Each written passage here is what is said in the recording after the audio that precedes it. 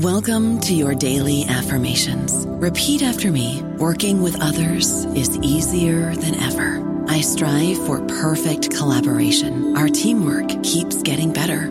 Yeah, affirmations are great, but Monday.com can really get you the teamwork you desire. Work together easily and share files, updates, data, and just about anything you want all in one platform.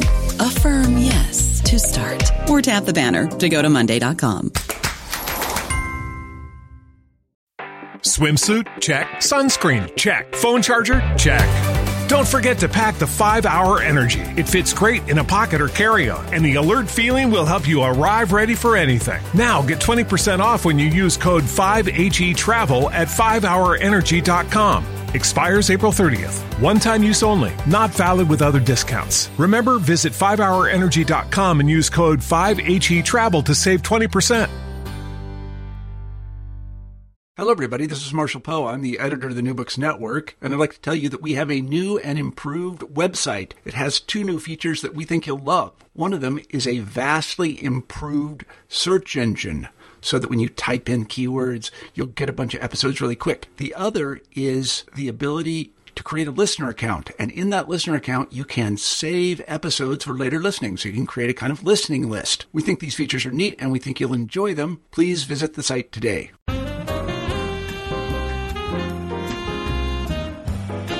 Welcome to New Books in Asian American Studies. I'm your host, Ian Shin.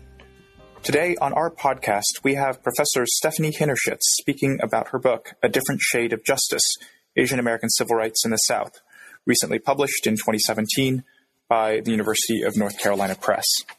Professor Hinnershitz is Assistant Professor of 20th Century U.S. History at Cleveland State University, where she teaches and researches U.S. immigration history, Asian American history, and political history. Professor Hinnershitz received her PhD in American history from the University of Maryland in College Park, her MA from Temple University, and her BA from Lock Haven University. Her first book was Race, Religion, and Civil Rights, Asian Students on the West Coast, 1900 to 1968, published by Rutgers University Press in 2015. I really enjoyed reading the book and speaking about it with Professor Hinnershitz, and I hope that you enjoy our conversation.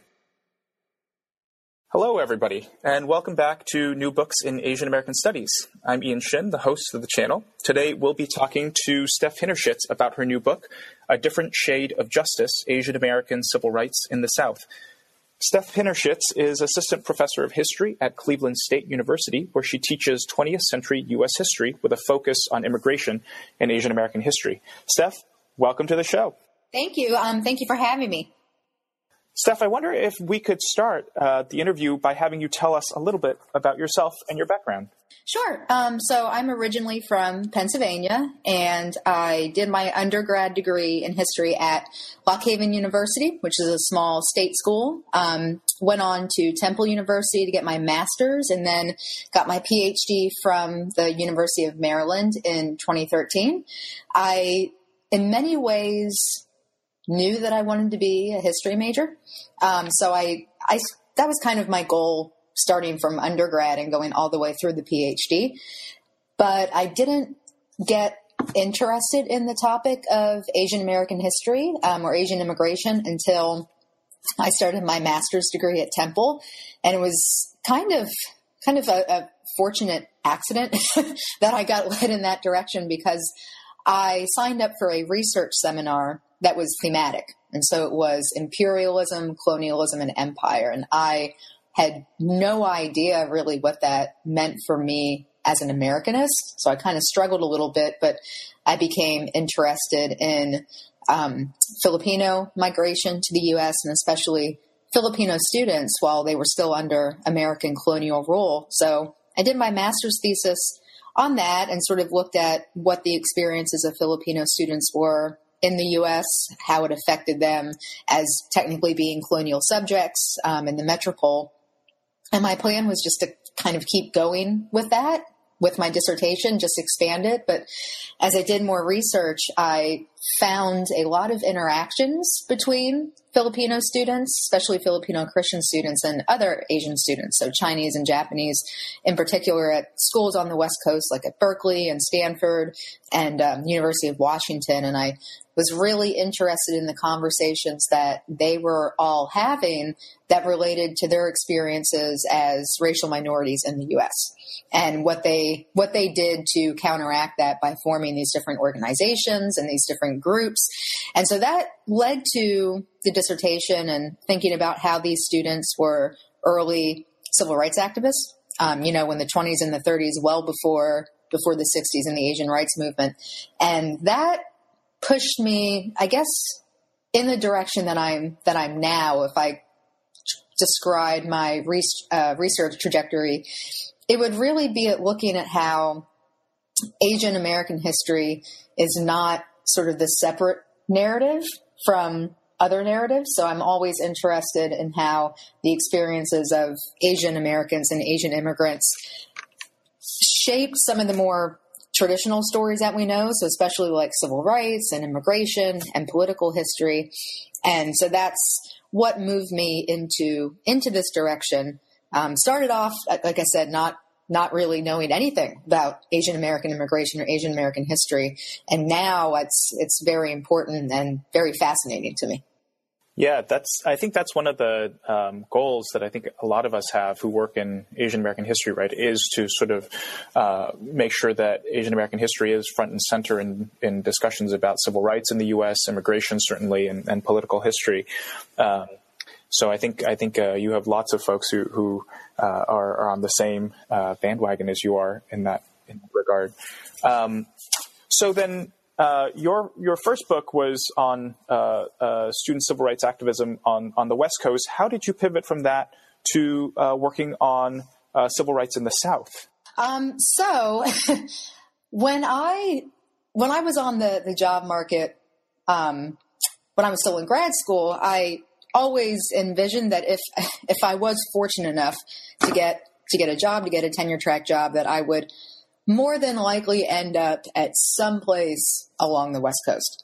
I figured if I was fortunate enough, it would probably be someplace that had, more of like a demographic demand for Asian American history that reflected some of the demographics. So you can imagine how shocked I was when I found out that my first job was going to be in Valdosta, Georgia. So I got down there and I had my project of turning my dissertation into a book, but then I was really thinking about how am I going to continue, what I really like to do. And I really love to learn more about Asian American history, how Asian immigrants and Asian Americans sort of shape and influence and are influenced by racial structures in the U.S. But I didn't know how I was going to get to the West Coast, in terms of funding for the project. So I was kind of in a little bit of a funk because I just really thought that I wasn't going to find anything that would interest me that would actually be doable. So one day I was just kind of bored at work during office hours, and I just went to LexisNexis and decided to put in I think I put in Asian immigrants just to see what would pop up. And then I narrowed it down to Georgia because I was actually thinking about seeing if there was some way that I could do like a journal article that dealt with Asian Americans or Asian immigrants in Georgia. And I found a law case or a legal case involving a Filipino man who was accused of rape in Atlanta. And I found his appeal that went up to the Supreme Court of Georgia. And it was so interesting because there was all kinds of language that he was using, claiming that his rights as an American subject, had been violated by this very racist legal system. And this was in the 1930s in Atlanta. And so when I read that, I'm like, wow, this is really interesting. Like, this is a story about racism and discrimination and segregation in the South that we don't often hear about, how it connects to Asian immigrants and Asian Americans and Filipinos and empire and imperialism. So then I started to dig around a little bit more and found a lot of cases where Asian immigrants used, whether it's their citizenship or their lack of citizenship or their immigrant status, to try and push back against legal discrimination in the South. So it really started out, I was pretty lucky to find this case that hasn't really been discussed, and then push a little bit more and see where it took me. So before I knew it, I had, this book where it was this story that I had never really heard of about how Asian Americans lived in the South and how they pushed back against Jim Crow, basically. I think that the thing that impresses me most about what you've just said is how productive you seem to be during office hours. I think that is something that I take away from myself. But I think picking up on that point of finding a case, right, that as you said, you hadn't really seen anything on. I wanted to start maybe by asking a little bit about the historiography, right? And I think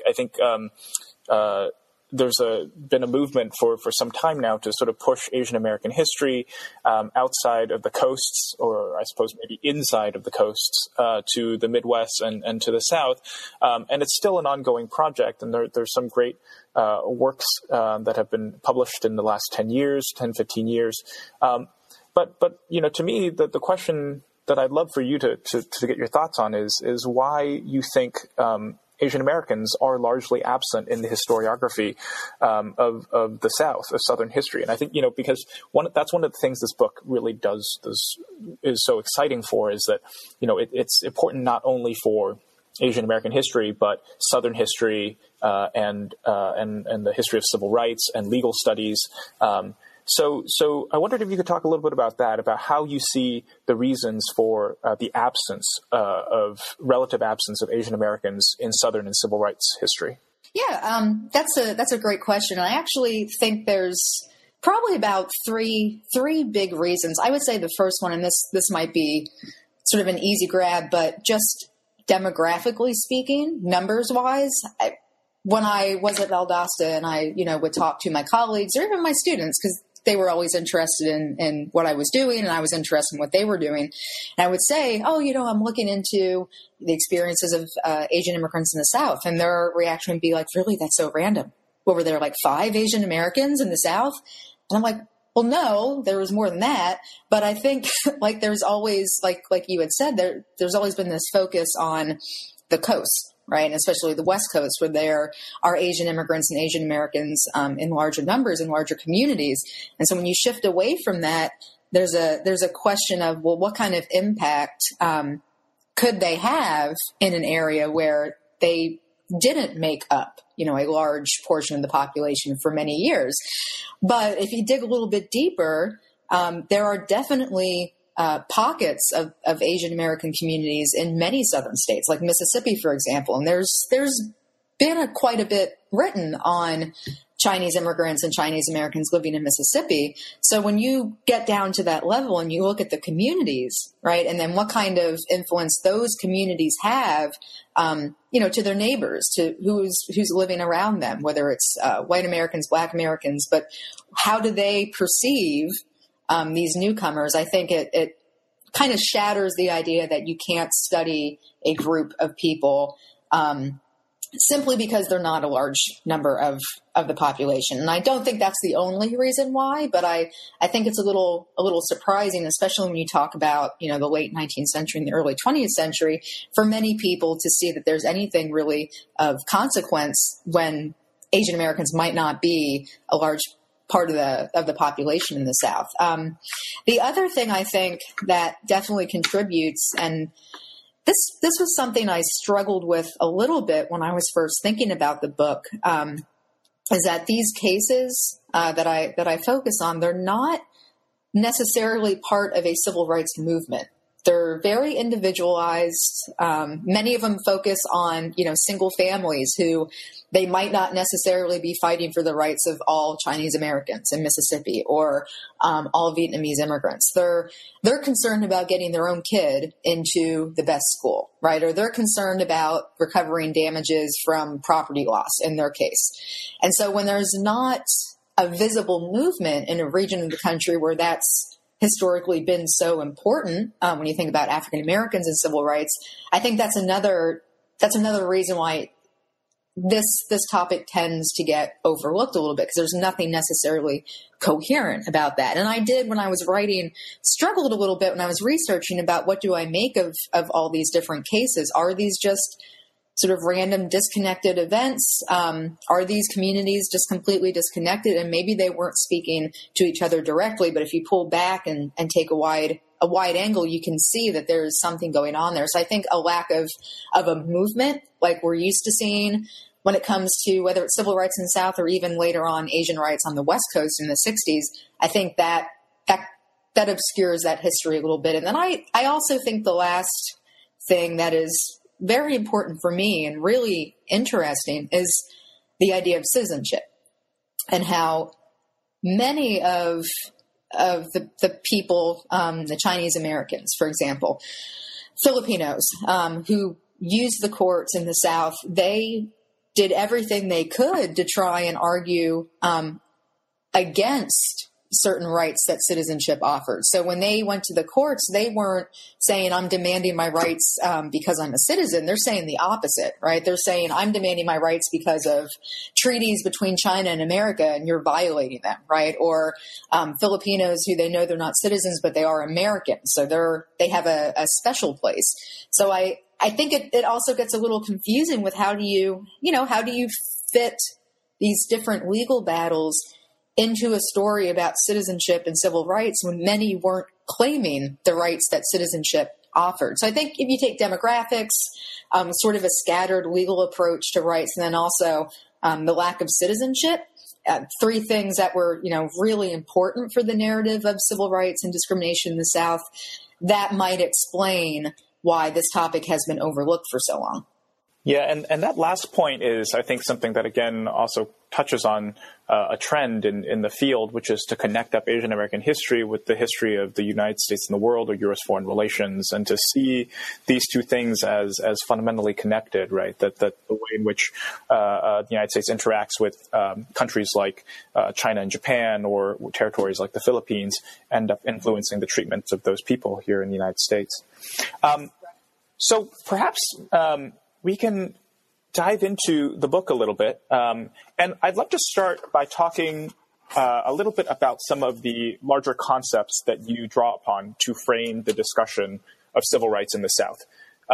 You have, in the introduction, you talk about the interstitial identity of Asian Americans in the South. You talk about Omi and Winant's sort of theory of racial formation, and also the idea that there are multiple Souths. I wondered if you could maybe expand on each of those a little bit to give our listeners an understanding of what some of the frameworks are that inform your structure of this project overall. Right. So I was interested in responding to some of the works that have been written about Asian Americans in the South, and especially this identity that is not only somehow in between black and white legally, but as Leslie Bowes says, it's more interstitial. It's not in between one or the other, but it kind of moves and it's flexible and it weaves depending on where you go throughout the South. So I think the idea of multiple Souths connects to this interstitial identity that is very malleable. And in some ways that can be a benefit for Asian Americans, and in other ways it can sort of hinder their efforts to adapt and have a good life and settle down. So I read a lot of the work on especially Chinese in Mississippi. I would say probably of all the topics and the subjects when you discuss Asian Americans in the South, I think the Chinese in the Mississippi Delta are one of the most studied and most covered. And I got that there was an identity that was unique and not easily defined, but it seemed like that's where a lot of the studies ended. Like there was this unique identity, and then I was interested in but what? So you can have this identity that's malleable when it flows, but what happens when sort of the rubber meets the road and these immigrants go up before the courts, and then there are legal codes in place, and there has to be a decision about what ethnic group do Chinese Americans fall into? Are Chinese Americans colored? Or are they, quote, yellow? Like one of the terms that was used, were they Oriental? Is that the same thing as colored? So that framework of using interstitial identity, and then also the idea of like race creation and race making and unmaking, I was really, really interested in that, but I wanted to see what the end result of that was. And of course, there's no end result. It's constantly being made and unmade and remade. But I wanted to see what happened when an Asian American tried to take that interstitial identity, that malleable identity, and put it before the court. I wanted to see how is the court going to come down on this? How are they going to look at this? And in many cases, it really did depend on, not even at on a state by state level, but from one school district to the other, from one town to the other. That's how fluid this identity was. For instance, in the chapter about school segregation, talking about, Filipinos and Chinese in Kentucky, and how in different school districts, they would be seen as completely different, and there's examples of Chinese students being identified as Chinese or colored in one school district, and in the next, maybe just a couple towns over, not, they're able to go and attend school with white children. So I really liked sort of beginning the book with talking about what this meant, what kind of identity Asian Americans had in the South, how it was so flexible, and then what happens when something that is quite flexible goes up against the court, and then the courts can take on different looks depending on where you are in the South. So that's what I wanted to do with the introduction is get down some of the historiographical contributions of different scholars, not just historians, but others as well, and sort of move from there. That's wonderful. And I love the idea of thinking about how the interstitial identity might change, or what happens to it when the rubber meets the road. And you do such a lovely job of talking about in 5 different chapters, ways in which the rubber does meet the road, right? So just for our listeners, in chapter 1, talking about alien land laws, in chapter 2, as you already alluded to, talking about education and segregation. Chapter 3 is about sex and marriage and miscegenation. And then chapters 4 and 5 are sort of about entrepreneurial rights, I think is the phrase that you use. And in each of those cases, the rubber meets the road, right, in terms of Asian Americans and their identity, but also their legal status. So let's maybe turn to each of those chapters now and talk a little bit about them. And let's begin with chapter 1, when the rubber meets the road for alien land laws, which I think a lot of people may be more familiar with, again, from the perspective of the 1913 Alien Land Act in California. But you tell us the story of these land acts in the South, including a case in Arkansas where it actually gets voided and declared unconstitutional. I wonder if you can say a little bit more about that story. Yeah, so I mean, probably out of all the chapters in this book, I feel like the first chapter is one that is pretty unique in terms of just what you had mentioned, that alien land laws, anti-alien land laws have been a huge topic, right, for studying the West Coast. And I was shocked to find that they also existed in the South. And then, states going as far as to amend their constitutions to prohibit aliens ineligible for citizenship, which is like a code, right, during the 20s for basically Asians who cannot naturalize.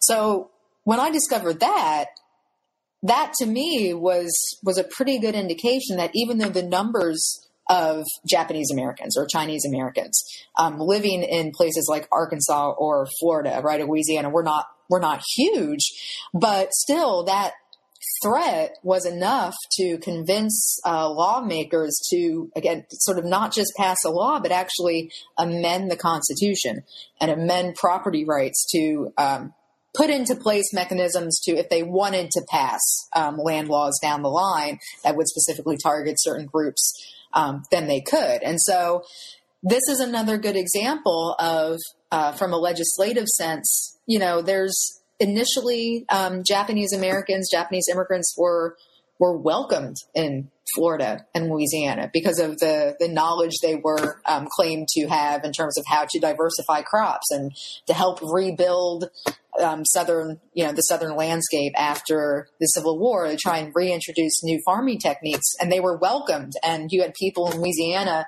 basically, writing into congressmen asking that they be allowed to naturalize and become American citizens, which is totally different in a lot of ways than what you hear on the West Coast.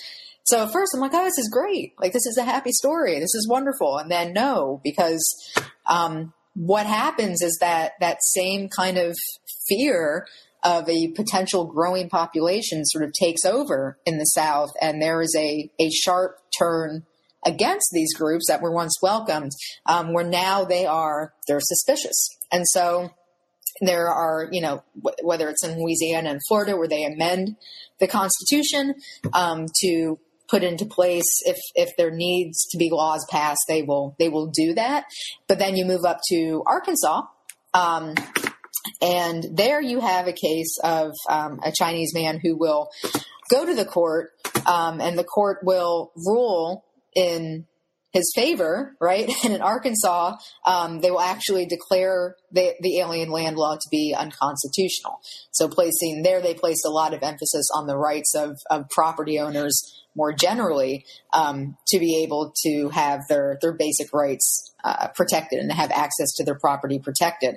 So I think in the first chapter, it's a pretty interesting case because you have all of these anti-alien, anti-Asian measures, but then when it gets right down to it, you have a Chinese man in Arkansas who is able to go before the court, sort of prove that he is industrious and prove that this is an example of sort of local governments overstepping their boundaries, and then eventually that law will be overturned and it will be declared unconstitutional. So it really is pretty flexible in terms of what happens. So in some ways, it's more that interstitial identity continues, and it really depends on sort of proving your worth. Are you a productive member of the community? If many could prove that, they're entrepreneurs and they're a vital part of the community and what they do, then there might be some leniency there. But yeah, the alien land laws in the South, I think that chapter was very surprising to me. I didn't initially expect to find something like that, because I was so used to it being a West Coast problem, where many Asian Americans did live. So it was really surprising to me. And then, as sort of a side note, the other thing I really like about this chapter and this topic is that in Florida's state constitution, that language from the 1926 amendment is still there. So Asian American rights groups tried to have that language removed in 2008. It went up on a ballot for Florida state citizens to vote on to remove it, sort of like a symbolic measure, like this is the history behind this. We should remove it because this is wrong and can't be enforced, but just for good measure, take it off. And what happened was that Florida residents voted against removing it because they saw the phrase aliens ineligible for citizenship, and they automatically assumed illegal or undocumented immigrants coming in from Mexico and elsewhere. And so they said, no, absolutely not. Undocumented immigrants should not be allowed to own property. And so I thought that was a really good example of how this history of Asian Americans in the South is just so overlooked, and how little people know about it. Like, they didn't even know where this phrase came from in the Constitution. So I think that's another example, as issues of politics and discrimination and racism against Asian Americans today continue to play out, thinking about their identity in the South and how it has changed or maybe hasn't changed lends some pretty important ideas to think about. Yeah, I think that's a great point. And, you talk about this Florida case, I think in the conclusion to the book, and the way in which, again, it is not just a story in the past for a specific group of people in a specific part of the country, but something that continues to come up time and time again. I wanted to go back to something that you were talking about with the Applegate v. Luke case, which is the one that voided the Arkansas anti-alien land law, because it struck me a little bit in connecting it with, apart from your a portion of your second chapter on challenges to segregated schools, that especially when I'm thinking about the discussion you have on the Chinese in Augusta, Georgia, right, and the case that they make for why they or that their white neighbors make on their behalf as to why they should not be made to attend different schools. That it's a similar kind of reasoning in terms of there being productive citizens and sort of well behaved in a phrase, right, in a sort of 1960s phrase, a model minority. So I wonder if we might pivot to talking about chapter 2, but also if you might say a little bit about whether or not you see this kind of logic, even if it's not quite the sort of the phrase that we use today in contemporary terms, that there's sort of maybe a historical antecedents of this kind of model minority logic working in places like Arkansas and Georgia when it comes to treatments of Asian Americans for property ownership and education. Oh, yeah, no, definitely. Like you had mentioned, even though we're not using model minority or that identity specifically, in the 20s or the 30s, it's definitely there. And based on my research and what I wrote about, I would say this is very much a survival strategy for Chinese Americans living in Augusta, living in Arkansas, to sort of court that identity, that perception that their neighbors have of them as being, they're clean, they're moral, they're well behaved. They want to send their kids to school. They run businesses. Like these are the ideal people you want living in this community. Trying to make sure that they cultivate that identity was a way for them to maintain this fluid position that they had where, in Augusta and in Georgia, they weren't claiming to be white. And I think that's something important to sort of emphasize in a lot of these cases. No one was really claiming to be white. They were claiming to be not black or not colored, right? Or Chinese, to embrace like a specific ethnic identity.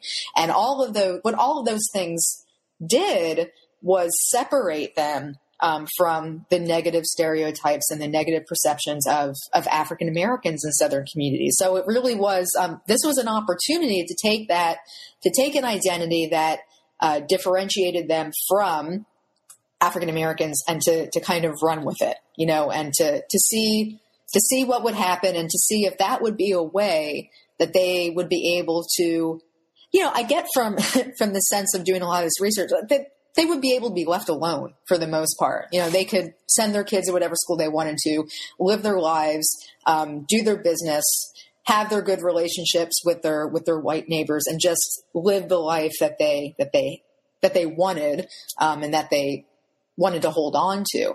So there is definitely sort of a seed here in the South of that model minority identity that in a lot of ways was almost placed upon them by their white neighbors, where they created this space for them that wasn't white, it wasn't black, it was not black, which was its own category in and of itself.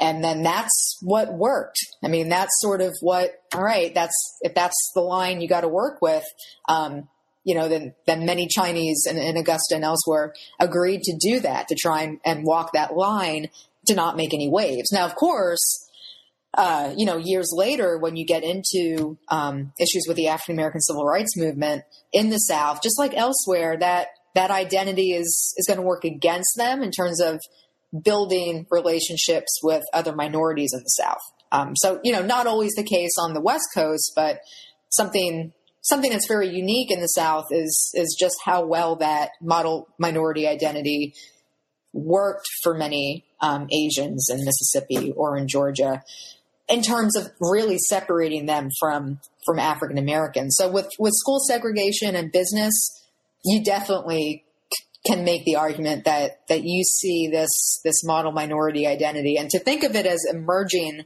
from some of these cases in the South, I think also challenges our chronology of where this term begins, how it's used, even if it's not specifically used in that sense.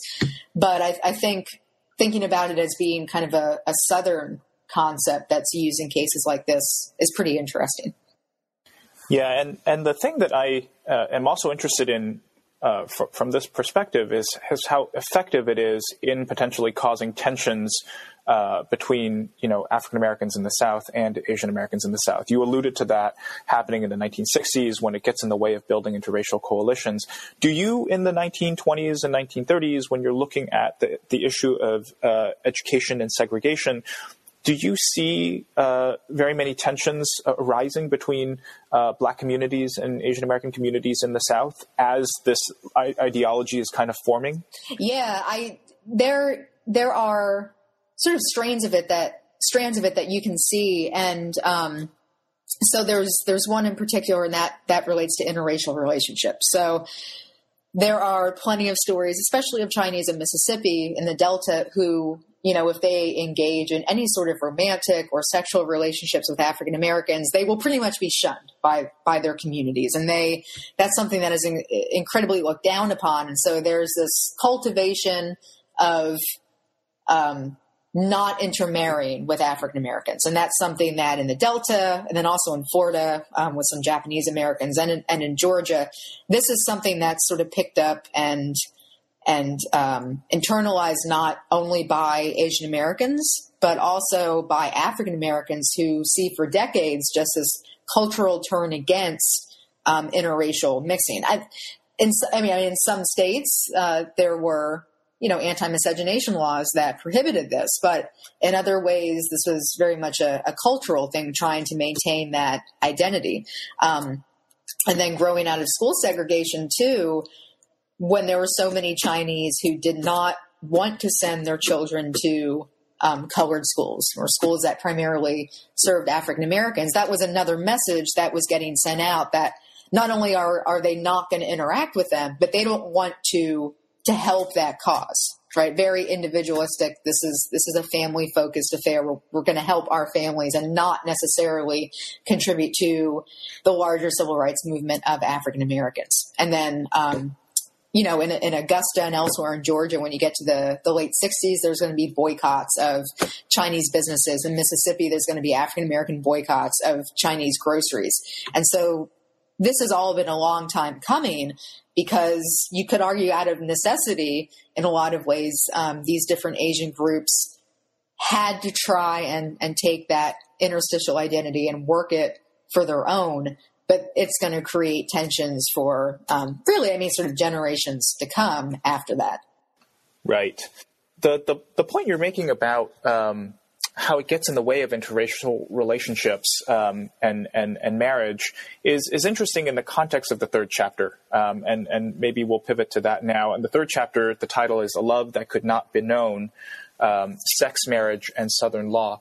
It's interesting because in some ways the case studies you bring up in that chapter are the opposite of that, right? They're sort of examples of people, of Asian Americans, who do make a case for their right to marry somebody of their choice who may not be, who either is white or, and so the explanation that they use, I think this is where we see a little bit of a movement away from that model minority logic, because it's a different, right, sort of explanation that they offer as to why they might be able to engage in these interracial relationships. Can you talk a little bit about that?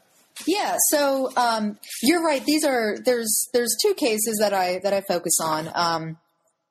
One involving a Filipino man who's accused of rape, and then the other involving a Chinese man who marries a white woman from Virginia, and then she has the marriage annulled, and this sparks a Supreme Court case. So with the rape accusation case in Georgia, so this happens in the 1930s, right outside of Atlanta. Here, the man who was accused of rape, he is arguing not only that he did not rape this young woman. She was 14 years old at the time, Rosa May Clower. He's saying he did not rape her, but his entire really, like, his entire argument for his innocence rests on his violations as an American subject. So the violations on his rights as a colonial subject living in America.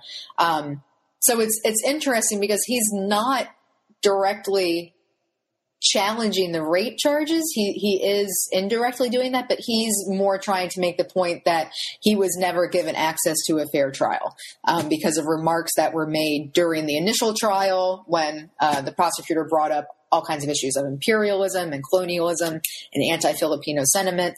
So with that case, it's really not so much a case about an interracial relationship as it is about how interracial relationships were viewed in the South, and then how Filipino men, in this case, it's a pretty unique case, how they get drawn into this, like this whole discourse, this whole web of discussion around interracial marriages, or not interracial marriages, interracial relationships and accusations of rape, and how he takes this road that's a little bit different than what we see in other cases. And then in the second, so this man is a Chinese sailor, and his case is interesting. And a lot of people wouldn't touch it initially because his wife, Ruby, she wants to get a divorce from him because for a lot of different reasons, she claims that she can't live her life anymore waiting for him to get citizenship as a spouse. His life as a sailor has him moving around too much. So she files for a divorce, and the judge doesn't give her a divorce but annuls the marriage and says this marriage was never valid in the first place because of the anti-miscegenation laws in Virginia, which were very harsh at the time. And so he doesn't necessarily say like that he still loves his wife. This isn't a Loving v. Loving case, right? I mean, this is not, or Loving v. Virginia. This is not someone who claims like, I really love my wife and I want to be with her forever, and this is a great injustice. He's basically arguing that his marriage should not be annulled because if it is, then he's not going to be able to stay in the U.S. as a permanent resident. And so there, it's not really so much about love as it is about immigration status. What is his status here in the U.S.? And it's very much tied to maintaining his relationship with his wife. And he argues very similar to the Filipino man, Enunciatio, that his status as a non-American is really important to consider, right? That he's above these anti-miscegenation laws. The state of Virginia is interfering with his own rights, as a Chinese national. So they're taking all kinds of different ways to use these opportunities that involve rape and sex and all these different issues that go before the court, and use them to argue for their rights as non-citizens. Right. So this is going back to the point you were making at the very beginning of our conversation about how citizenship isn't always the framing for civil rights, right? That oftentimes, people invoke their status as U.S. nationals or as foreign nationals in order to argue for equitable treatment before the law, in this particular case, for marriage and relationships. Which I think brings us quite naturally to the fourth chapter, about the civil rights history of Vietnamese Americans and the concept of human rights in Texas. Again, sort of moving away from this idea of citizenship and towards ideas of refugee status and universal human rights. So this is chapter 4, From the Gulf to the Courts, Vietnamese Americans and Human Rights in Texas. And you talk about a really sort of heartening case in this current political moment, right, where the Vietnamese Fishermen's Association actually takes on the Knights of the Ku Klux Klan in 1981. So can you give us a little bit more? Maybe give us some hope for the current moment. Yeah. So I will begin by saying that when I was writing this chapter, in 2015, so well before last November, and obviously well before now, I never would have really expected that it would have been so in line with sort of current events. So yeah, it is actually very heartening to look at this. And also I think it's important to look a little bit more about how the Vietnamese were able to do this. And I think there are a lot of lessons that can be learned about coalition building and how do you approach such a massive topic like, basic human rights, taking on the Klan, which at this time was huge. And to have it be, these newly arrived Vietnamese who are fleeing from all the wreckage of the war, and they are being brought here with the assistance of the government. They find themselves in Texas, of all places, right? And there are many who don't know the first thing about shrimping or fishing.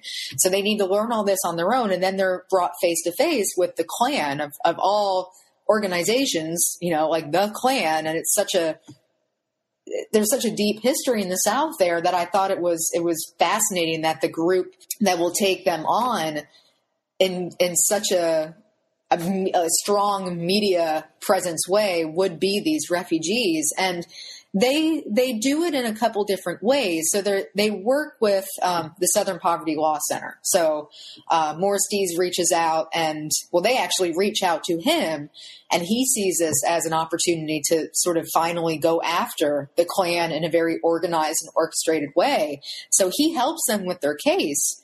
And on one hand, they argue with his assistants that the Klan is giving them trauma, like making them relive trauma that they had just tried to escape. They had been brought to the United States to live here and feel safe and protected, and just the opposite is happening. So when Klan members in Texas burn their boats and burn Vietnamese in effigy, these are all instances that both Dees and Vietnamese American fishermen bring up as these are examples of they are threatening us and they're threatening our mental well-being, and basic protection and safety are rights that are human rights. And especially as refugees, they're basically saying your country brought us here, so now you need to uphold your end of the bargain.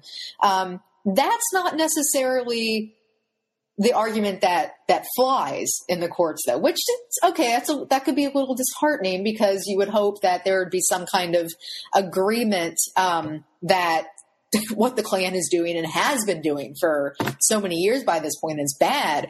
But what's actually able to work is looking at some of the business codes in Texas, and actually, ironically, some of the weapons codes in Texas. So, for example, the Klan, when they go on their boat rides, in the Gulf, and they're brandishing weapons and guns, and they're, parading around with them, and they're training their own men how to be militiamen against anyone who they deem as a threat, and in this case, Vietnamese.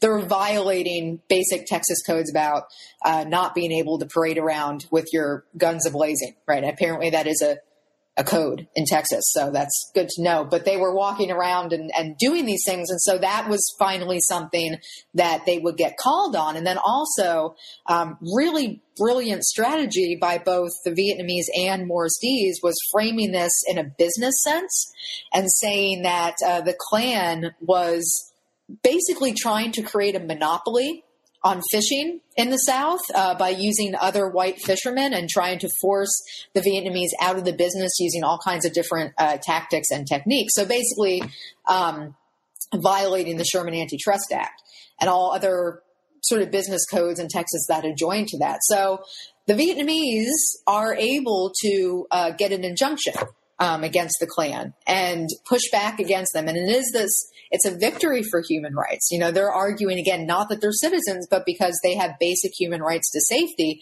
But the thing that really ends up helping them are these different laws that the Klan violates that maybe aren't quite so, maybe aren't quite so deep. They don't touch on kind of warm and fuzzy feelings, but it's an excellent example of how do you go at these battles with real precision, right? I mean, what are points that can stick?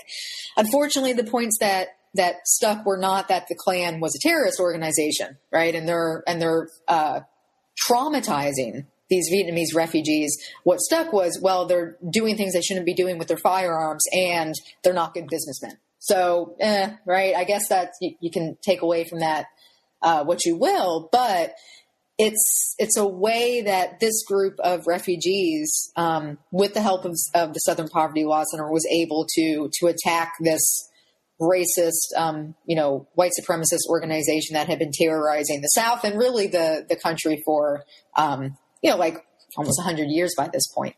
Right.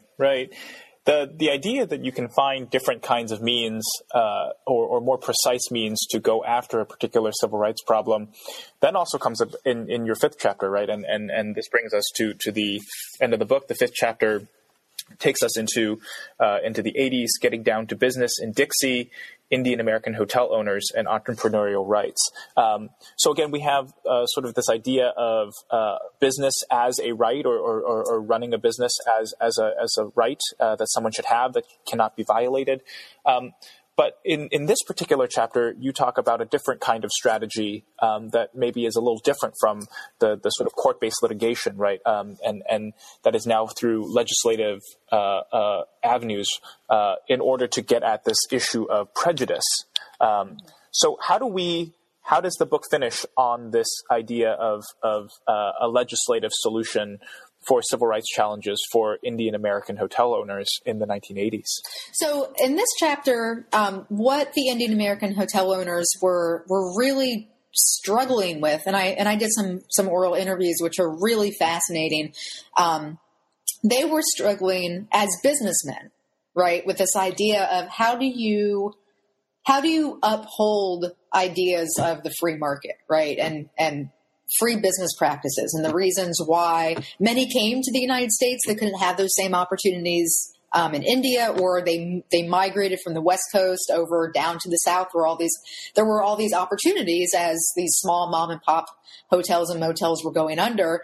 So they very much believed in the power of entrepreneurship to improve one's life. So on one hand, how do you uphold the freedom that's there as a business owner, but on the other hand, recognize that there was a deep level of prejudice that showed in a lot of different things that they encountered, primarily like insurance discrimination or not being able to obtain a franchise from a bigger organization like Days Inn.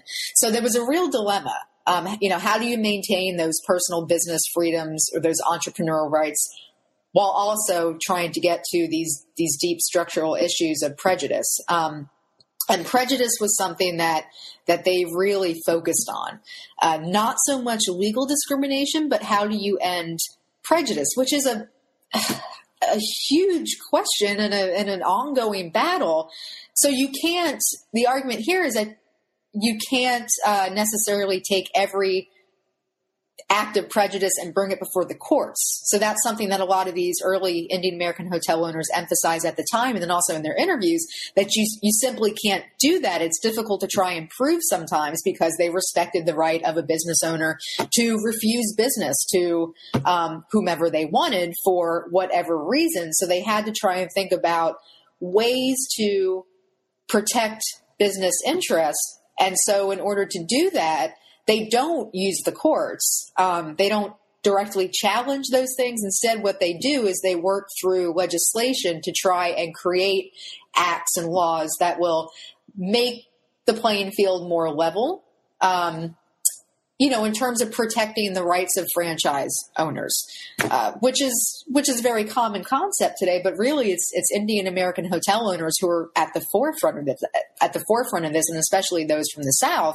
where they're not going to take the angle that their rights are being violated as Indian Americans or Asian Americans. They take a different route and say their rights as franchisees are being violated. And if you do that, their argument was that you cast a much wider net, right? And you can cover a lot of different ground, and you don't necessarily have to go into the court every single time that you encounter a problem. Instead, try and create a situation through legislative processes and organizing with other groups that will lay a groundwork for more development in a more even-handed manner. And so that was something that really I found really interesting. It was this new idea of the rights of an entrepreneur to simultaneously be able to run their business as they would see fit, but then also to be able to participate openly in the free market. And their arguments time and again were really, this is not about discrimination as it is about prejudice. You can't legislate prejudice away.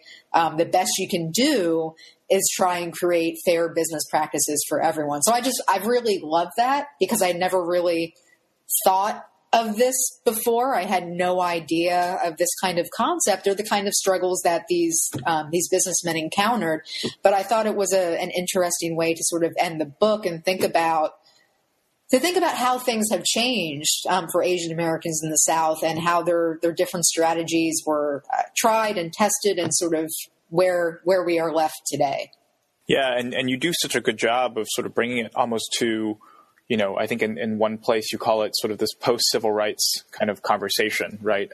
That the discourse has kind of evolved, and how do we evolve along with it? And it's important again to note, to the point that some people might make of, Asian Americans in the South, how many could there be? 5, that as you write in this chapter, I did not realize that they're the trade group, right? The Asian American Hotel Owners Association now has 14,000 members, and that Indian American hoteliers actually make up more than half of the hospitality industry, which is just astounding. So this is by no means a small story. It's actually demographically quite, certainly economically as well, quite significant. Yeah, so I really appreciate the opportunity to talk with you about this book, as it's, it covers so much ground, a long 20th century look at civil rights, and at so many different issue areas, from marriage and miscegenation laws to education and segregation to business and land ownership. I wonder if there was any part in your research in which you came across residential segregation, since that's such a huge issue in talks, in discussions of civil rights. Was that at all an issue for Asian Americans in the South, residential segregation? It was an issue. I did not. So in sort of the cases that I focused on, and this is by no means an exhaustive study, I did not encounter or see any legal battles or any legal strategies taken against any kind of restrictive housing covenants or anything of that nature.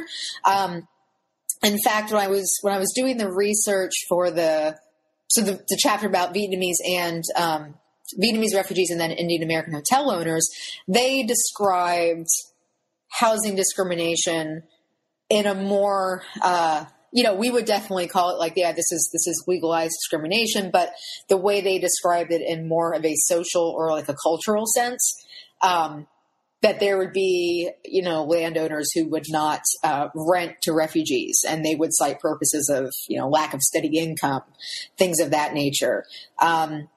Same thing with Indian American hotel owners. They had a difficult time, in many cases, trying to buy their property. One explanation that would be given by hotel owners who were looking to sell would be like, well, you would move your whole family in there, and then it would do damage to the property, and it would drive down property value, and everyone else in the neighborhood or around wouldn't like that. So I did encounter some descriptions of this, but in the research that I did, in terms of legal cases, I didn't look quite as far into that, but I do have some examples of it in a very broad sense, reasons that people gave for why they couldn't rent or sell property, that were sort of disguised in these very economic terms. But if you look at it, it really does reflect a lot of the same trends in terms of racial discrimination when it comes to housing that are going on, all over America at the time.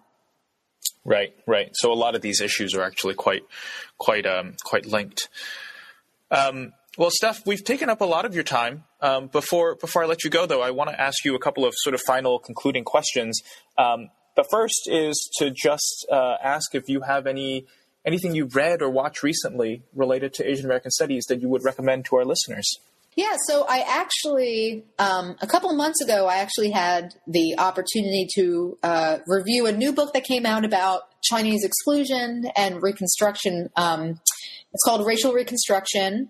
I think it's Black Inclusion, Chinese Exclusion, and Citizenship, and it's by, I hope I'm saying her name wrong, Edley Wong. She's at the University of Maryland, and she's a literature scholar. But I really liked this book. I believe it was published by NYU because she looks at Reconstruction through literature, but then more specifically, literature that describes these situations, these encounters between Chinese immigrants and African Americans on the West Coast, in the South, in Cuba. But basically her larger argument is that when we think about Reconstruction, we've really got to expand it in a couple different ways. So we need to have it be more inclusive in terms of thinking about what other groups are part of reconstructing the country at this time. And the Chinese are definitely an important part. We have to be more inclusive in thinking about Cuba, right, and the Caribbean and Asia itself and how that factors into Reconstruction. Then we also have to expand as historians, and I don't know if she's speaking, sort of directly to historians or more literary scholars, but as historians, we need to be a little bit more expansive and inclusive when it comes to our source base. So she does a lot of transnational research, going to some of these different archives, reading literature. There's a whole chapter in there about science fiction, which I had no idea there was even this vast genre of science fiction where scared white people write about, a yellow invasion and what happens in the future when Chinese immigrants come here and they overrun the country, and how that reflects a lot of the same issues you hear in Congress when it comes to the Chinese Exclusion Act. So I really liked this book, and I actually got quite a lot out of it in terms of reframing like my own discussions, my own lectures of Reconstruction for students. And I think it's a great way to do something that we've already talked about this, but that I really like to do. And I really love different books and works that take those standard narratives and don't just sort of shoehorn Asian American history into it, but step back and really demonstrate how it was very influential, right? You can't have some of these narratives without also understanding how Asian Americans and Asian American history contributed. Yeah, that sounds wonderful. And maybe hopefully we can get Edley Wong on this podcast to talk about that book too. Well, to conclude, I guess one of the sort of traditional question that the New Books Network asks of all of its guests is for us to learn a little bit about what you're working on next. You've got the book that you've just published, a different shade of justice, Asian American civil rights in the South, and your first book. So, what's on your docket at the moment? So right now, I am working on a labor history of Japanese American incarceration during World War II. So what I'm basically trying to do, and these are, I'm in the early stages of this yet, sort of drafting and finishing up some research, but I am really interested in how, most historians worth their salt will look at Japanese American internment and say, okay, if we look at how this term has been used, this is not internment. This is primarily wrongful imprisonment of, thousands of American citizens who their only crime is they are, sort of ethnically Japanese. So if we admit that, then let's look at how Japanese Americans were used as laborers in the different prison camps. So working on infrastructure projects that the government had basically wanted to complete for a while, but sort of lost the manpower to do that when the war broke out. Agricultural work. We have a huge shortage of agricultural laborers during World War II. Using some of Japanese Americans to do things like make camouflage nets when we couldn't use Japanese immigrants because that would be a violation of the Geneva Convention. So I'm sort of putting these two concepts together, Japanese Americans as the wrongfully incarcerated, they basically had their citizenship stripped from them, and then how they are put to work for, if they are paid, wages that are far below the going rate. And that's if they are paid, and a lot of times they are sort of encouraged to do work for practically for free to prove their loyalty. So basically what I'm doing is I'm bringing labor and then this idea of imprisonment together to look at Japanese American incarceration during the war as part of a longer history of prison labor, and to see this as an important moment in terms of how this idea develops, and some of the same conversations we're still having today about prison labor with targeting specific racial or ethnic groups. Do the imprisoned have rights as laborers? All of these different questions are in the back of my head as I work on this. Well, Steph, that sounds like a great project. And again, as with this one, a timely and an important one. But for now, I just want to thank you again for being on the show today, for talking with us about your book, A Different Shade of Justice, Asian American Civil Rights in the South, newly out from the University of North Carolina Press. Steph, I hope that the listeners will enjoy this conversation as much as I did. I know I certainly did both enjoy talking to you and reading the book. So thank you again. Thank you very much for having me. That was my conversation with Stephanie Hinnershitz, author of A Different Shade of Justice, Asian American Civil Rights in the South, published in 2017 by the University of North Carolina Press. My name is Ian Shin, and this is New Books in Asian American Studies. Thanks for listening. We'll see you next time. With the Lucky Land Slots, you can get lucky just about anywhere. This is your captain speaking. We've got clear runway and the weather's fine, but we're just going to circle up here a while and get lucky. No, nothing like that. It's just these cash prizes add up quick. So I suggest you sit back, keep your tray table upright, and start getting lucky. Play for free at LuckyLandSlots.com. Are you feeling lucky? No purchase necessary. Void where prohibited by law. 18+ terms and conditions apply. See website for details.